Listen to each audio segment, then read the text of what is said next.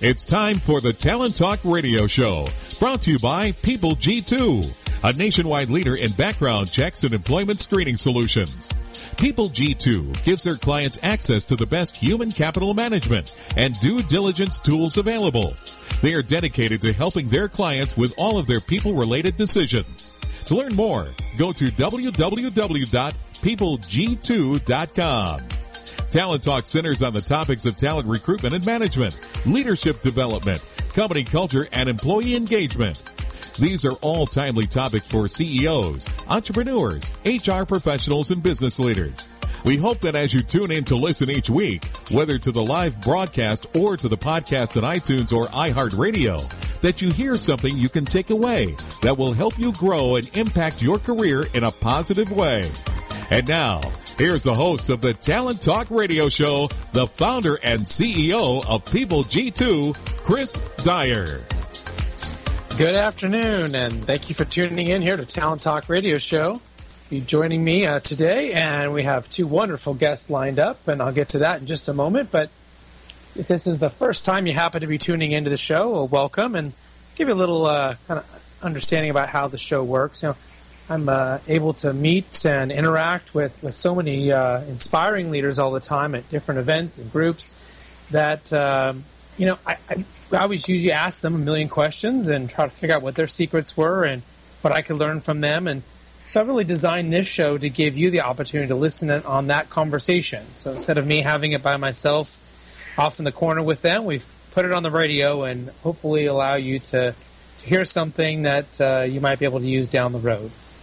Talent Talk is live every Tuesday at 1 p.m. Pacific Standard Time. You can find us on Internet Radio on TuneIn Network.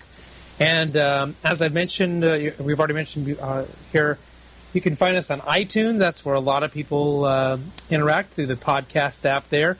And also, we're syndicated now with iHeartRadio. So on any device, if you don't happen to have an Apple-based device, but any device can find the iHeartRadio website or the iHeartRadio app.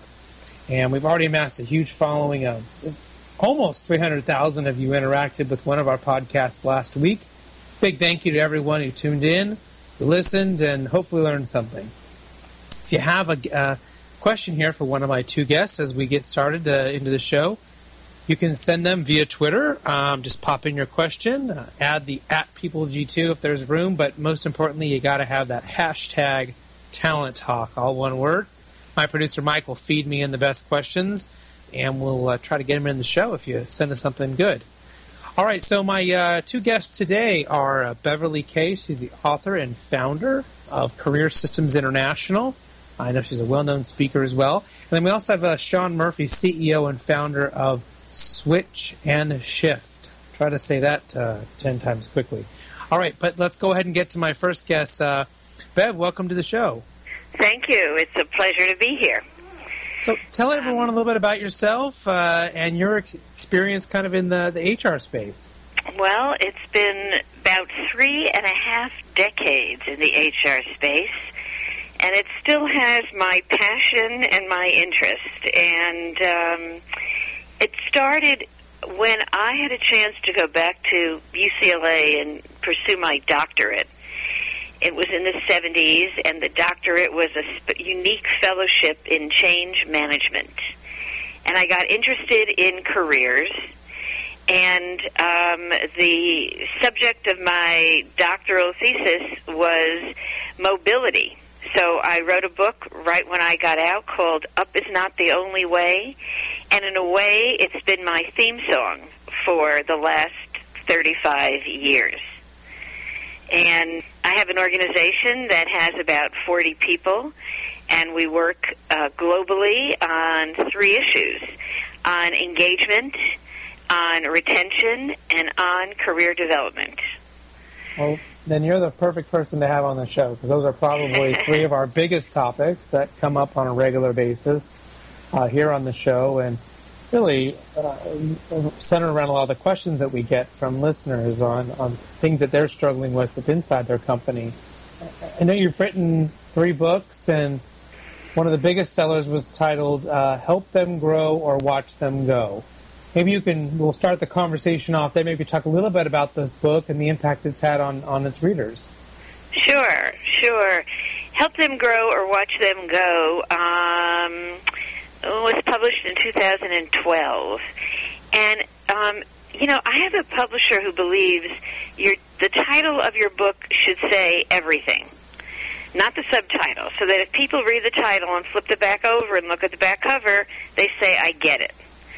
So Help Them Grow or Watch Them Go says exactly that to managers everywhere, at any level in any organization, that your people want to grow, they want to be challenged, they want you to notice them, they want you to help them learn new things, and if they don't get that, they'll go either physically or psychologically. Physically, meaning they'll go to a competitor. Psychologically, meaning maybe even worse, they'll stay and not give you all of their discretionary effort. So Help Them Grow tried to take the work I've done in career development for like 30 years and spin it down to a couple of simple ideas in no more than 100 pages. Because now we know readers don't read more than 100 pages. So it's my new thing. Can I say what I need to say in that little time? Well, that's surprising to hear that readers are only 100 pages. So I do a book club in L.A. and in Orange County for HR pros, and we all tend to read the whole book. But I guess maybe we're the nerds. But you're rare, right? But that's why we have the book club. Is everyone has this duty to show up and have read it to be able to have a conversation about it. So we have that peer pressure to not show up empty-handed or without any content to talk about. But you brought up a really fascinating point here about that worst thing is they might stick around and sort of be mentally checked out.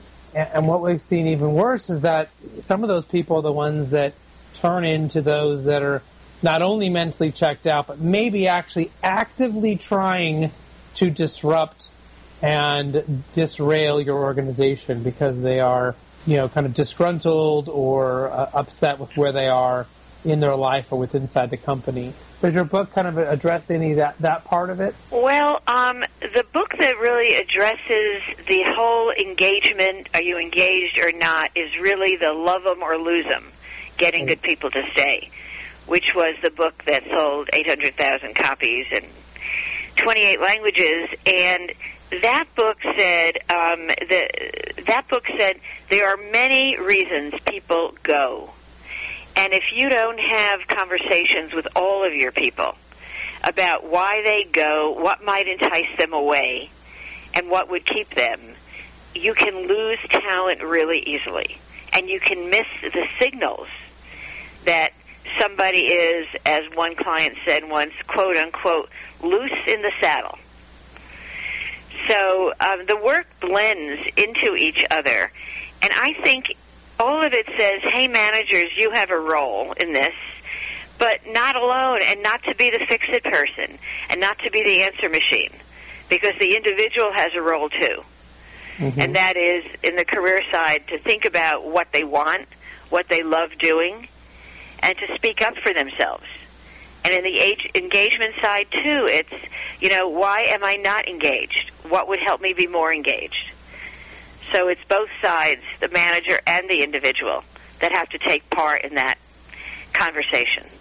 Well, it sounds like it's, having that conversation, having that moment where probably most people are going to not want to have that conversation. They're going to hope that everything's going to be okay, or they're going to want to avoid hearing things that they don't want to hear. They might even fully understand why somebody might go if they're in a large organization where maybe someone in the middle doesn't have the tools or ability to change anything for that person. They're afraid if they talk to them too much, they might almost push them more quickly out the door. Right. Yeah. And those are some of, I think, the fears manager have from getting into the conversations. And what we tell them in the learning solutions we offer is that you do not have to have the answers. But what's not negotiable is that you have some really good questions.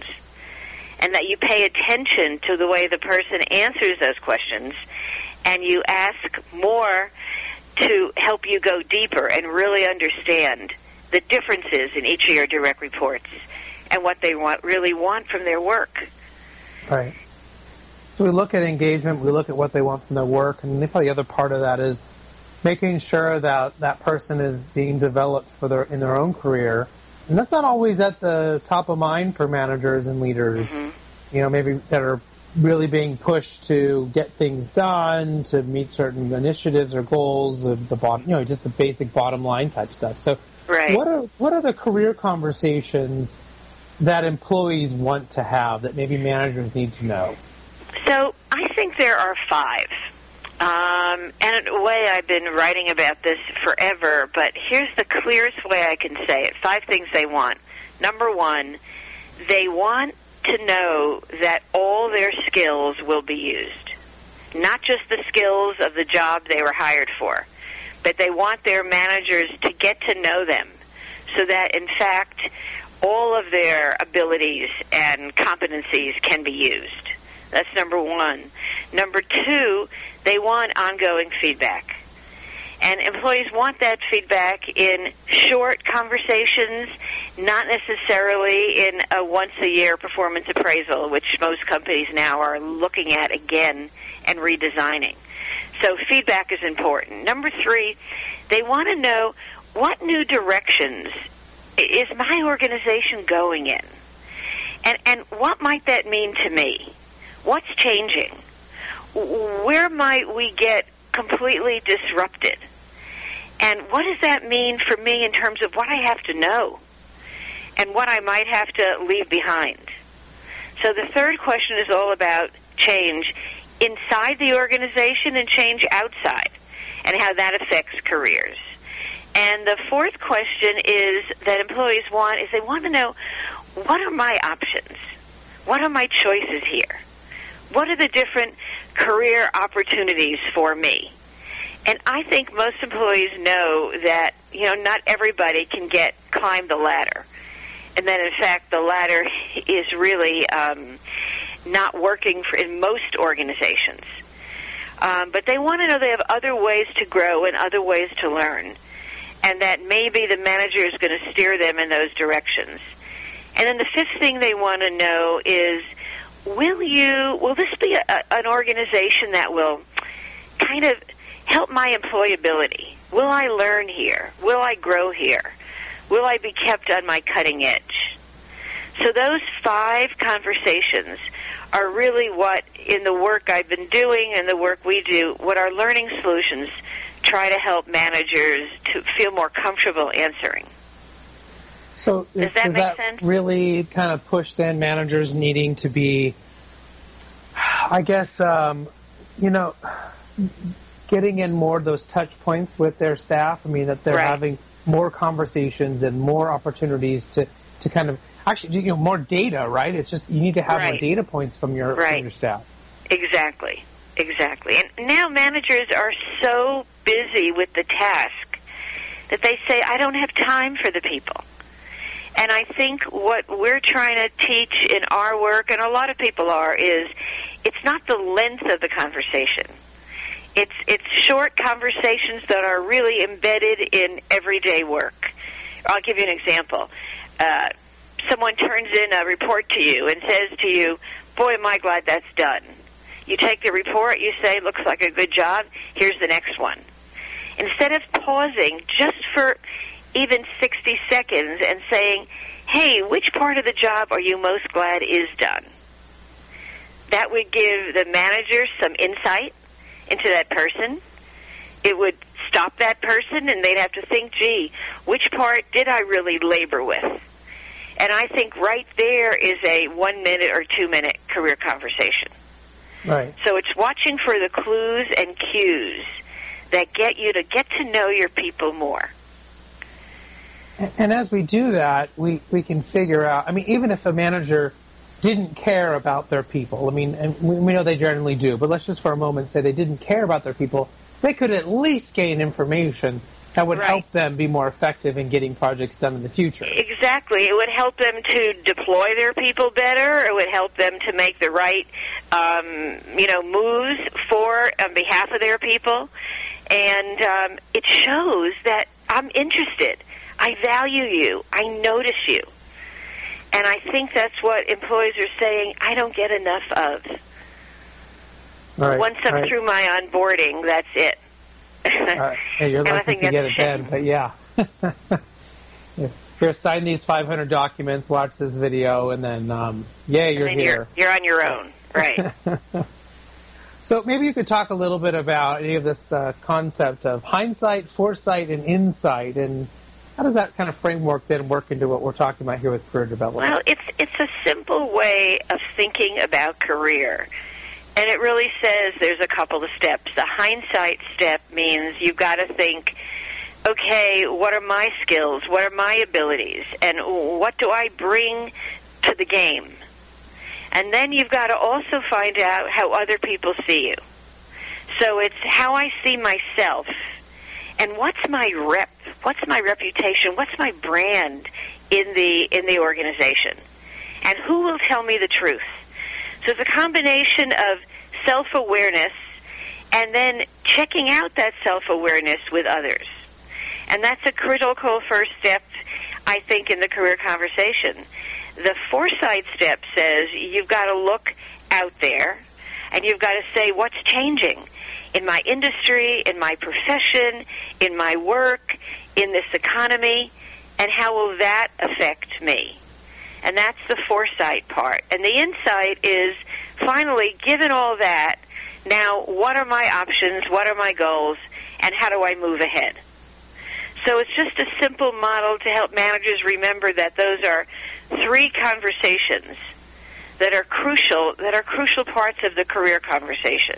Mm-hmm. And the career conversation doesn't start with, what's my next job? Where can I go now? It has to start way back with, so what's my passion? What's my interest? What's my skill set? What do I value? And that kind of falls in line with the next thing I was going to ask you. That was about, I know this was a topic of one of your other books, the hello, stay interviews. Those being really important. Companies are starting to see the value of this, about having this, this stay interview instead of, losing somebody. And you can do it proactively before you think there's a problem. And you can also do it when maybe they've indicated they might be giving their notice or have given their notice to say, hey, how do we keep you? So how do those work? I often ask an audience, when does a manager say, oh my gosh, what can I do to keep you? And the audience always yells out, the exit interview. And I said, well, that is a very good question. It says, I value you, I don't want to lose you, what can I do to keep you? Why not try a stay interview? And why not have frequent stay interviews? And they don't have to sound all the same. You mentioned asking it when people first come on. I think at the end of an onboarding process, you must start re-recruiting. So you have to say, so what did you learn during that onboarding that makes you not so comfortable with the job? And what are you thrilled to know the job is really going to have? And what are you kind of disappointed that is not part of the job? And that's a stay interview and a re-recruiting interview. Mm-hmm. And I think asking people those kinds of questions often keeps you aware of their level of kind of job satisfaction, job happiness, and whether or not they're getting what they need. Because their motivation is very important to any manager running his department or function effectively. Well, and the best word you said in that whole little paragraph there was often. And that's really ties into, if you ask them just one time, right, it's unlikely you're going to get a completely honest answer. People need to have that trust. They need to feel like you really want to know. And you have to kind of prove it by continuing to ask and continuing to take data and not, use it against them or, absolutely, break trust or whatever. So doing it often, even if it's in very small amounts at a time, is the key, I think. Now, I I agree with you. And I think more and more organizations are looking at the yearly performance appraisal and saying, why are we doing this every year? Why don't we do it more frequently? So most companies, many companies, not most, are moving to frequent touch-base conversations between manager and employee about their performance, and I think it should be about their development as well. And then you should go a little deeper. The other kind of important part of this, and this should be something that managers really need to be trained into, the questions that you ask can be extremely important, because if you ask, what do you enjoy doing? What is it that you enjoy about your job? Is a completely different conversation than, well, what's terrible, or what do you hate about your job, right. Or what don't you like doing? Exactly. Right? Exactly. One's a positive focus, one's a negative focus. Exactly. And you really will get data from either way. The positive is, of course, a much more, upbeat conversation to have. But you need to learn about your people so that you keep them on board, engaged, and giving you all of their discretionary effort. Mm-hmm. And I think managers aren't rewarded for that in many organizations that I see. And so if I'm not rewarded, if it's not inspected, it's just expected, I'm not going to work hard to add it into my everyday to-do list. So I think we have to think about how to hold managers more accountable for the growth and development and engagement and retention of their people. Yeah, and that, we talk about this a lot on the show. That gets back into some of the problems with a lot of managers in sort of that middle area where they may not have the training they need. They may be relying on sort of very old and dead, archaic views of management that even go back to the Industrial Revolution. Do we need to see people to think that they're working? If they're shuffling papers and stapling things, we think they must be productive. Right. Those sort of kind of, as opposed to how can I appropriately measure what this person's really doing? How can I, really ensure that this person is doing a fantastic job? What does that look like? Right. Right. And I think that organizations are becoming more team-driven, more horizontally driven. I'm talking to an IT group in the near future, and they're using the word agile to talk about teams that come together for a project and then maybe disband. And that's very different from the linear hierarchical ladder. And in fact, in Help Them Grow, we add a new metaphor. We say the ladder is out. It's never been there for everybody who wants that kind of move, and not everybody does. But we think the better metaphor is to think about a climbing wall, one of those indoor climbing walls, and all the different ways you can move on that climbing wall, and you get to choose which way. And usually it isn't straight up. Yeah, absolutely. I mean, where a team may need to put their focus and how it may need to go isn't always, like you said, straight up or down. That's a great. Is that a metaphor? Yeah. Right. So, yeah, some of the things you're talking about, I recently read in a book that was really interesting called Team Genius. Kind of gave a lot of really cool particulars about teams.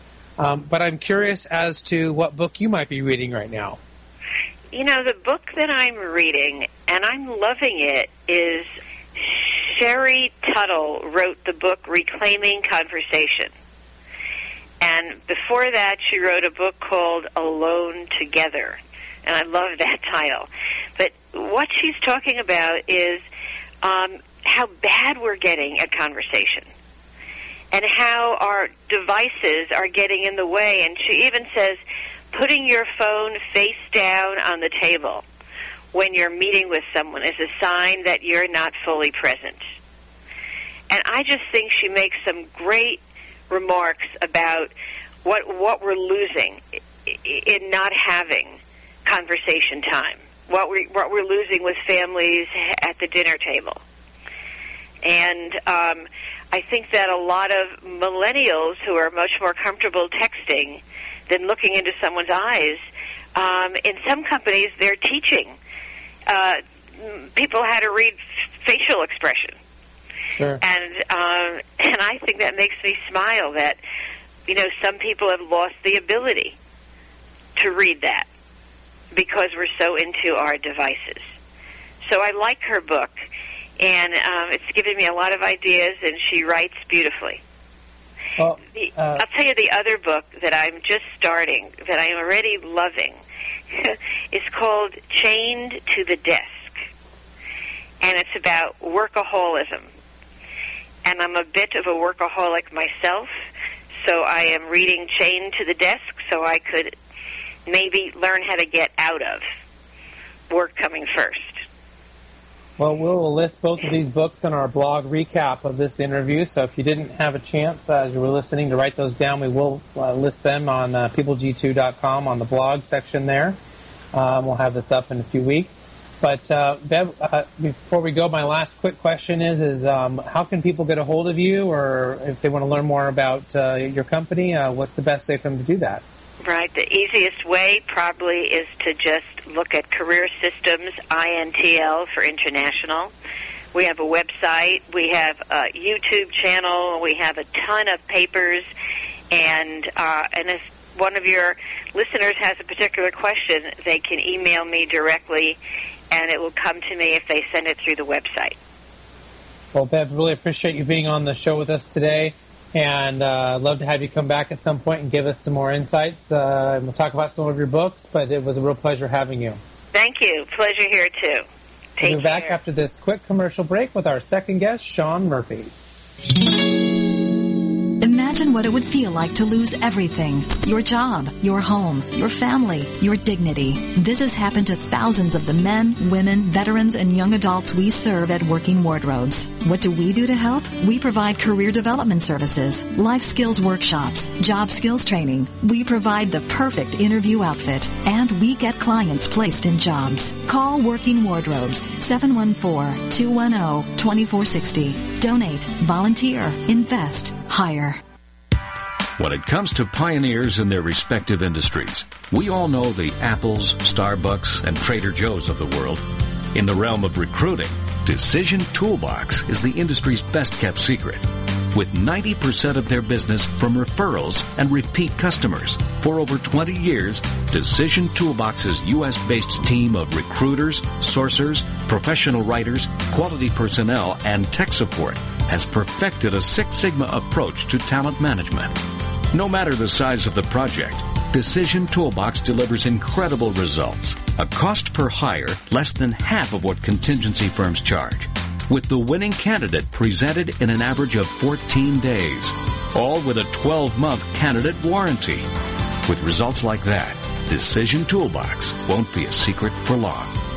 Visit us at www.dtoolbox.com for more information.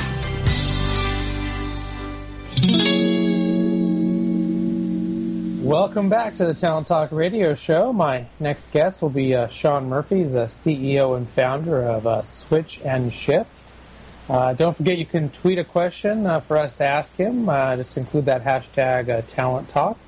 You can also go to talenttalkradio.com and hear past shows, as well as the podcast app of iTunes and iHeartRadio on any device, app, or platform.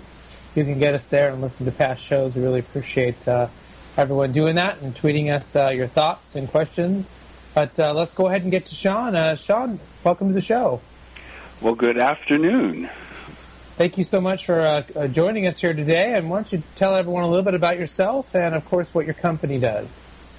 Sure. So a little bit about myself. I am, as you mentioned, the CEO and founder of Switch and Shift, which is an organization that really focuses on how do we help organizations be more human.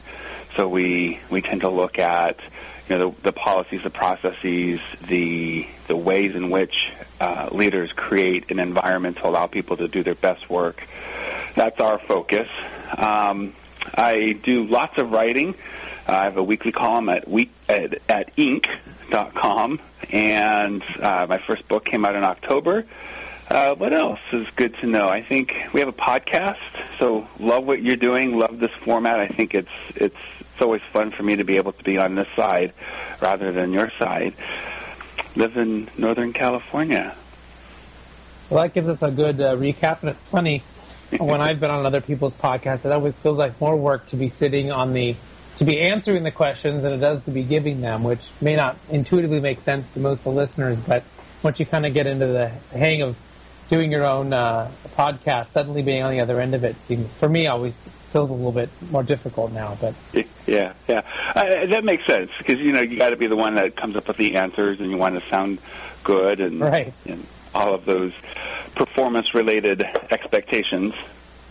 So you started to talk a little bit about this idea of the human-centered business. Maybe we could talk a little bit about what maybe a human-centered business model is, and what does that look like?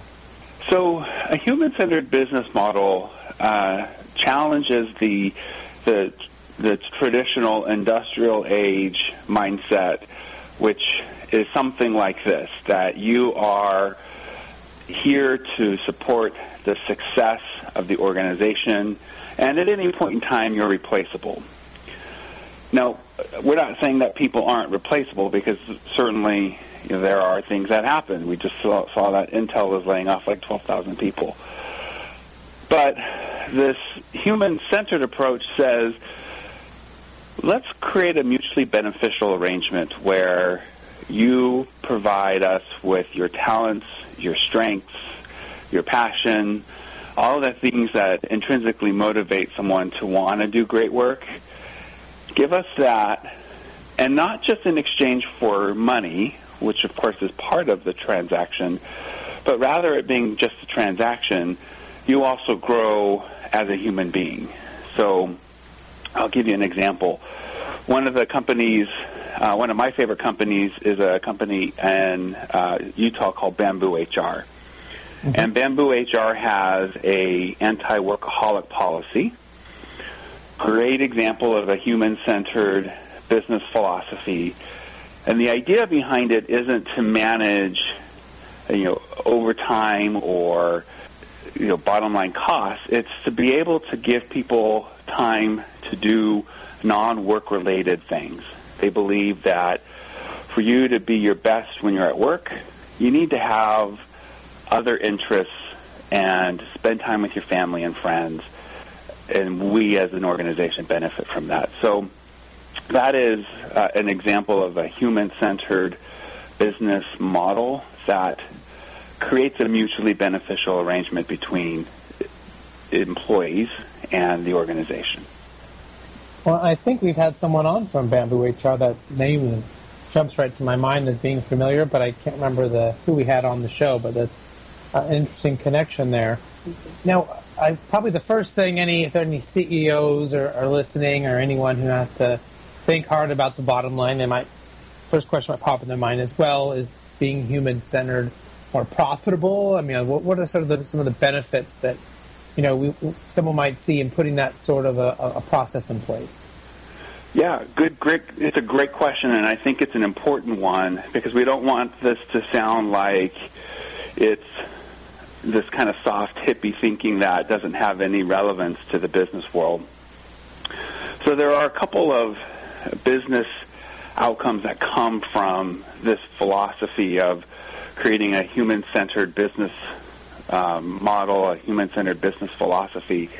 And one of them is, and I'll share an example from my book, The Optimistic Workplace, that I featured a company called Luck Companies.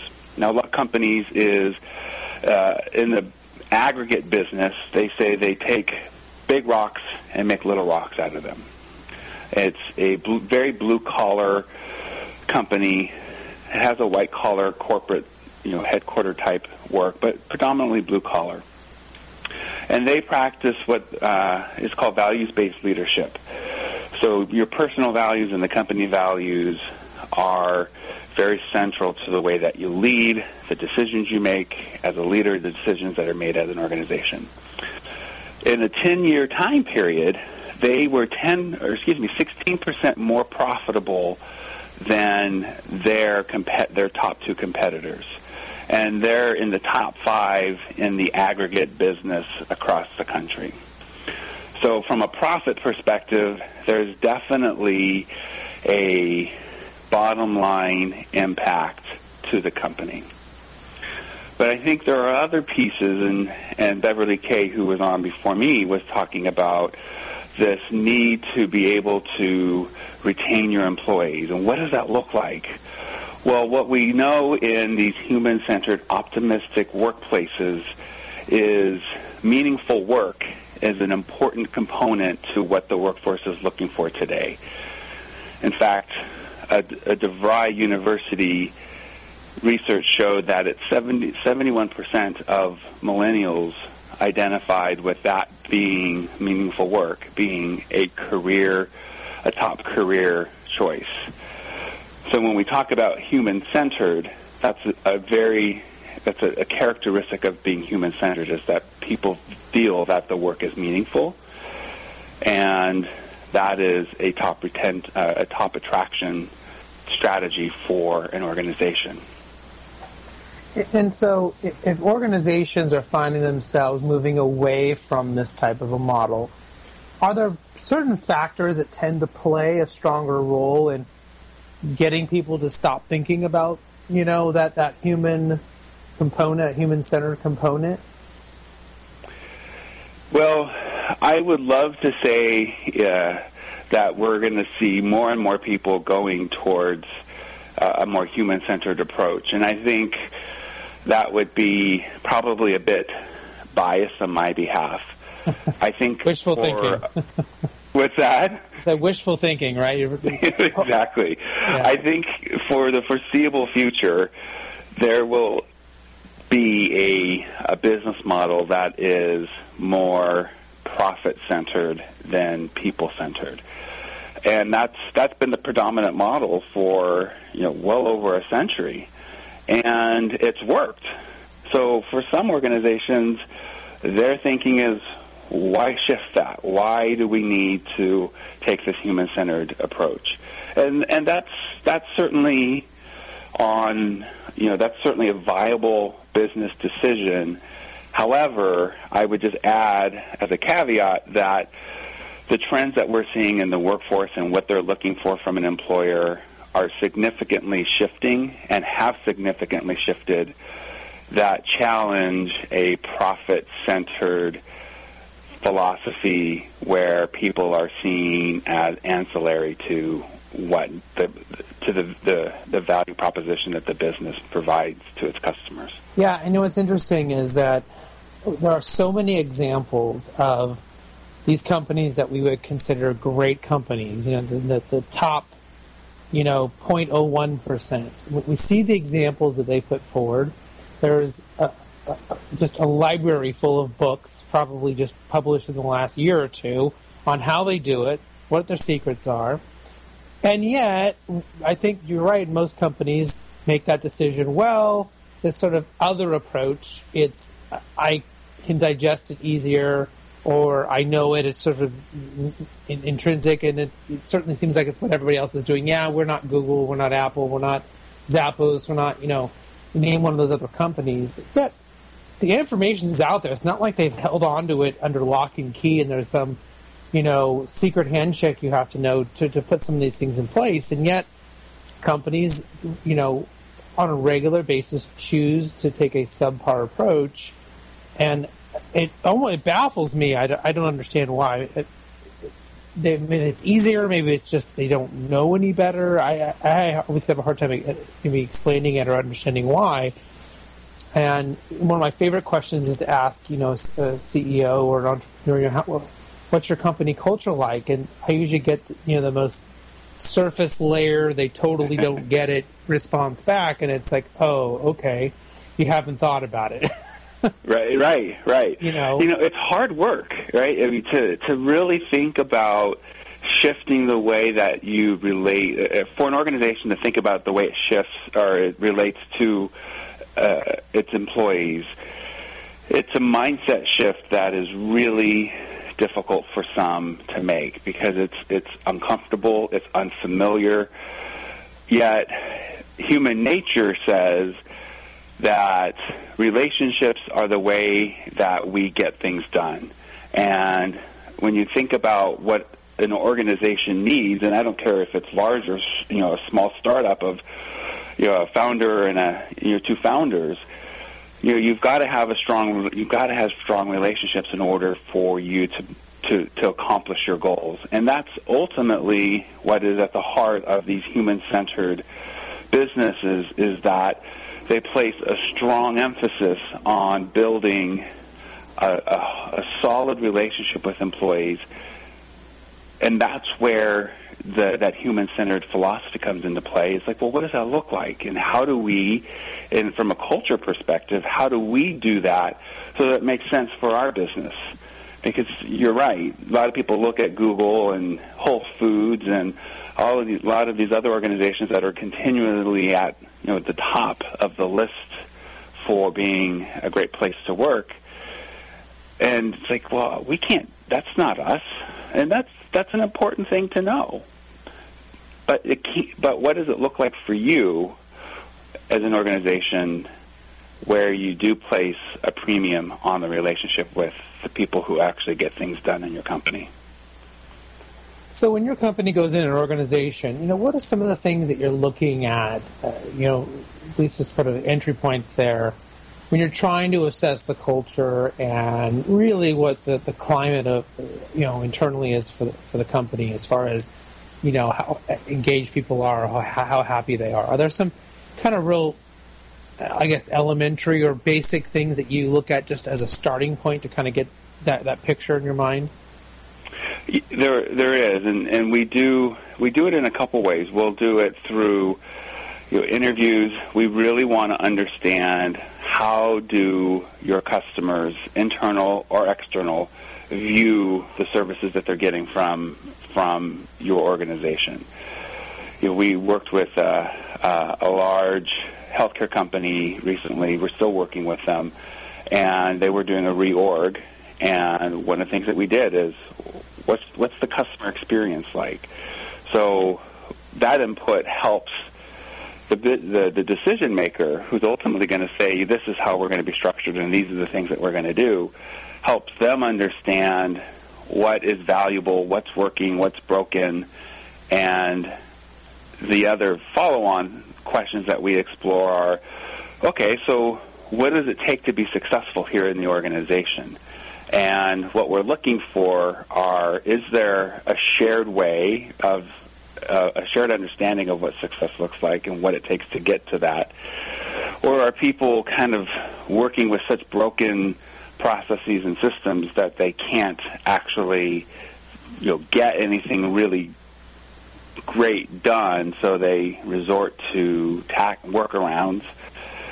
So we'll look at the way that the systems and processes influence performance. We'll look at the customer experience, and we'll also look at the climate. You mentioned climate just a second ago. And climate is different from culture, in that climate is what it feels like to work somewhere. And the greatest influence on climate is the immediate team's leader, how he or she influences performance, how he or she develops relationships. That leader's leadership style is from research that has come out from Hay Group and subsequently from Gallup. 70% of the employee experience is based on the immediate manager. So we'll look at the skill sets of the manager. Are they able to help develop clarity around what's important? Do people understand what the expectations are? Is there feedback? So, depending on the time that we have, we actually will do a comprehensive culture and climate study, and we go about that, whether it be using an assessment or actual interviews that we conduct with various stakeholders. So, a company has maybe at least identified there's something that's a problem, or maybe something they want to change or get better at, and then you guys come in and help them identify that. And then what I always see is the hardest part is, is it difficult for most of these companies to really change, to really put in some of the hard changes that need to happen, whether that's because leadership has a hard time with it, or because employees don't want to have to change their own behaviors and things. Do you find that is the biggest hill to have to climb? It most certainly is. We experience it in a different phase, if you will, of the work that we do. So our approach is not to be front and center as consultants. We want to be able to build a team of a diverse team from directors to individual contributors who actually are responsible for the implementation of, okay, we want to be more customer centric. We'll provide the data that says here's what's important, and then we'll support the team to be able to create those changes. Where the fatigue sets in is probably like 3 or 4 months into it, and competing priorities start to interfere with people's ability to focus on the changes that they say that are important. It takes a lot from people to sustain change. It takes a lot to shift mindsets. It takes a lot to focus on the culture. And that's why we like to focus on the climate levers to be able to push the culture in the direction that it needs to go, because it's difficult, but it's not as big of a mountain to climb as directly focusing on culture. But yeah, you got to have patience, which in today's business environment is in short supply, and you've got to have the willingness to keep the communication flowing so that people have a voice, feel like they can voice when things aren't working, feel like they have a voice when things are working. And I like to say, get your fingerprints on things. Let people kind of roll up their sleeves and get their fingerprints on the work that's going to shape and shift how they actually work. Well, I know you wrote a book called The Optimistic Workplace. Maybe you could tell us a little bit about that book, and then kind of lead that into the next question, which is there a book that you're reading right now that you might tell us about? Oh, sure. Yeah, so The Optimistic Workplace is about creating an environment that allows people to do their best work. And I define workplace optimism as people feeling like they have hope that good things are coming from their work, that there's a focus on what's possible within the organization and what's right. Oftentimes, we get stuck focusing on the problems and idolizing problems rather than focusing on, hey, what's possible given the problem that we're facing. And there's a sense of connectedness, that there are strong relationships that people can lean on during difficult times to be able to get through the hard work, but also lean on those relationships to celebrate successes, celebrate milestones, celebrate just being a great team. They make the time to do that in these optimistic work environments. There's a lot that kind of goes with that, but we've been talking about relationships. Relationships are really key in these optimistic workplaces, and a leader's ability to create clarity, magnify meaning, and rely on purpose to motivate people instead of just using carrots and sticks like pay and benefits, which are important, but they're not the top motivators. Meaningful work, purpose are really key for today's workforce. So those are really strong themes that are a part of the optimistic workplace. Absolutely. Well, Shawn, we're just out of time here, but I want to thank you for being on the show, and want to make sure to give you a chance to do a little plug. How can people get a hold of you or learn more about your company, Switch and Shift? Yeah, I appreciate that. You can contact me via email, which is Shawn, SHAWN, @switchandshift.com. You can also connect with me on Twitter. I'm @TheShawnMurphy, and certainly connect with me on LinkedIn as well. So thank you again for being on the show. I know we didn't get to everything, so hopefully we'll have you come back one of these days and we can pick up where we left off and, of course, get an update from you. But really appreciate you being on the show. Thanks for having me. I appreciate it. All right, next week we will have our guests will be Mary Claire Bjork, President at Roslyn Business Improvement District, and Patrick Rooney, Chief Customer Officer at Q Social. Hopefully I'm saying that correctly. But between now and then, don't forget to check out our previous shows on iTunes and iHeartRadio. Until then, do what you love and show the world how talented you can be today.